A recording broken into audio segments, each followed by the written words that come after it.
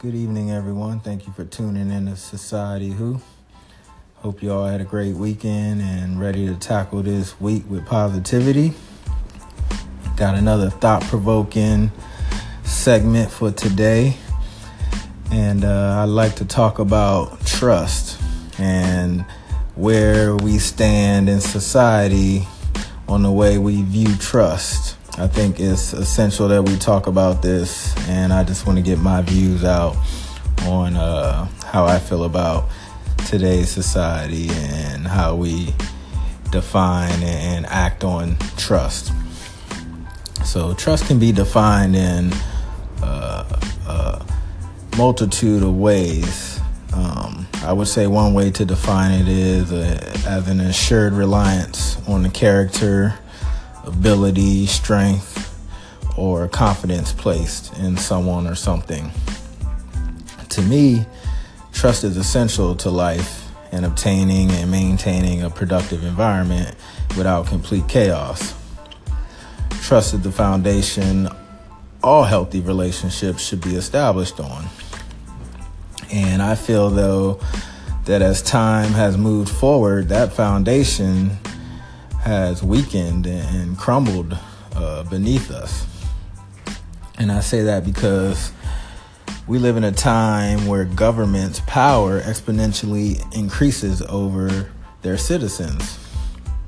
And I believe that that's a dynamic that inherently breeds trust issues.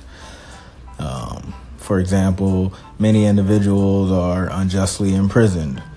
Information is purposely withheld, and politicians can be bribed to push specific agendas.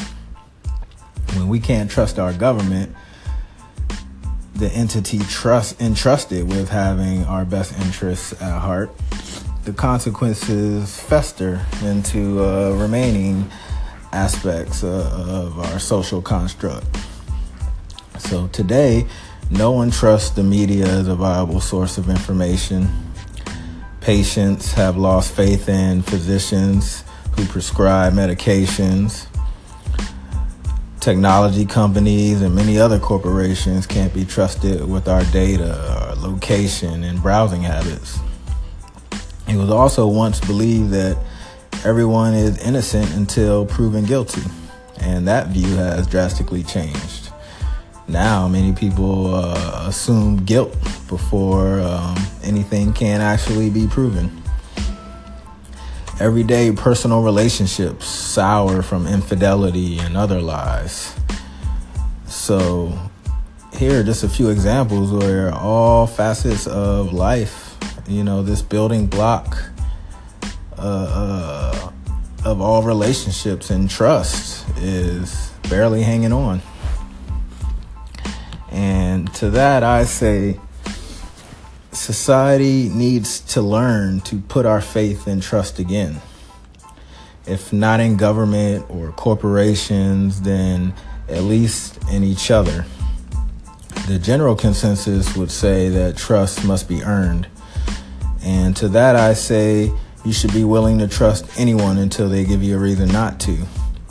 Lack of trust gives birth to worrisome conscience, sense of loneliness, and resentment. And during this crucial period of divisiveness and isolating rhetoric, we must do our part to rebuild the foundation to all relationships. And with that, I'd like to challenge anyone who listened to this podcast, this issue on trust. I challenge you, at a minimum, to trust one new person or entity every week. And I think the world would be a much better place if people start with just that challenge. Try to trust one new person or entity every week. And I think it would actually help you feel better about life, where it's going, and yourself as well. Self-improvement is something that never stops. And trust is something we need to instill and believe in one another once again. And I would love for anybody to chime in and comment and say anything that you agree or don't agree with. And I appreciate you all for listening. Thank you very much.